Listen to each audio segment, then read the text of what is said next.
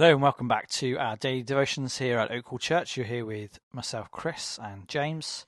We're delighted that you've been able to tune in to this morning's devotion, where we're continuing our look through some of the Proverbs. And today we're looking at chapter 22 and verse 10. Thank you, James.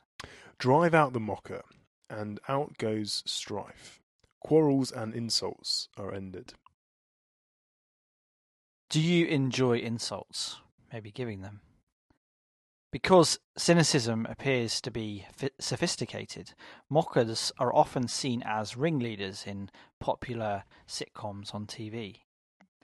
But mockers' main currency is the insult, the often hilarious and even brilliant put-down.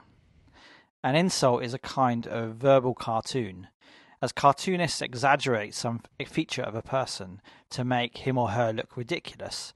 So the insult exaggerates or plays up some feature of a person's looks or character to make them appear foolish.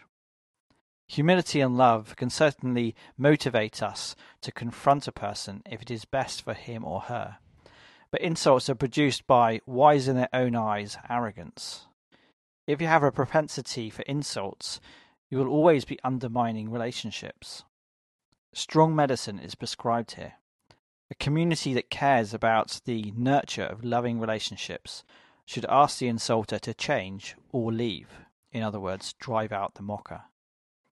To humble and heal the spirit of the mocker, remember that the insults and curses that we deserve have fallen on Jesus himself. Have a look at Romans 15:3 for that. So, do you enjoy witty put-downs too much? Do you hand them out yourself? Is there a member of your community or circle who does this and perhaps should be spoken to about it? Let's pray. Lord Jesus, brilliant put-downs draw me so swiftly into laughing and despising people, perhaps calling them rakas, inferior idiots, in my heart. If anyone had the right to mock and jeer, you did, but you didn't. So please burn away my pride and make me like you. Amen. Amen. What a challenge for us today.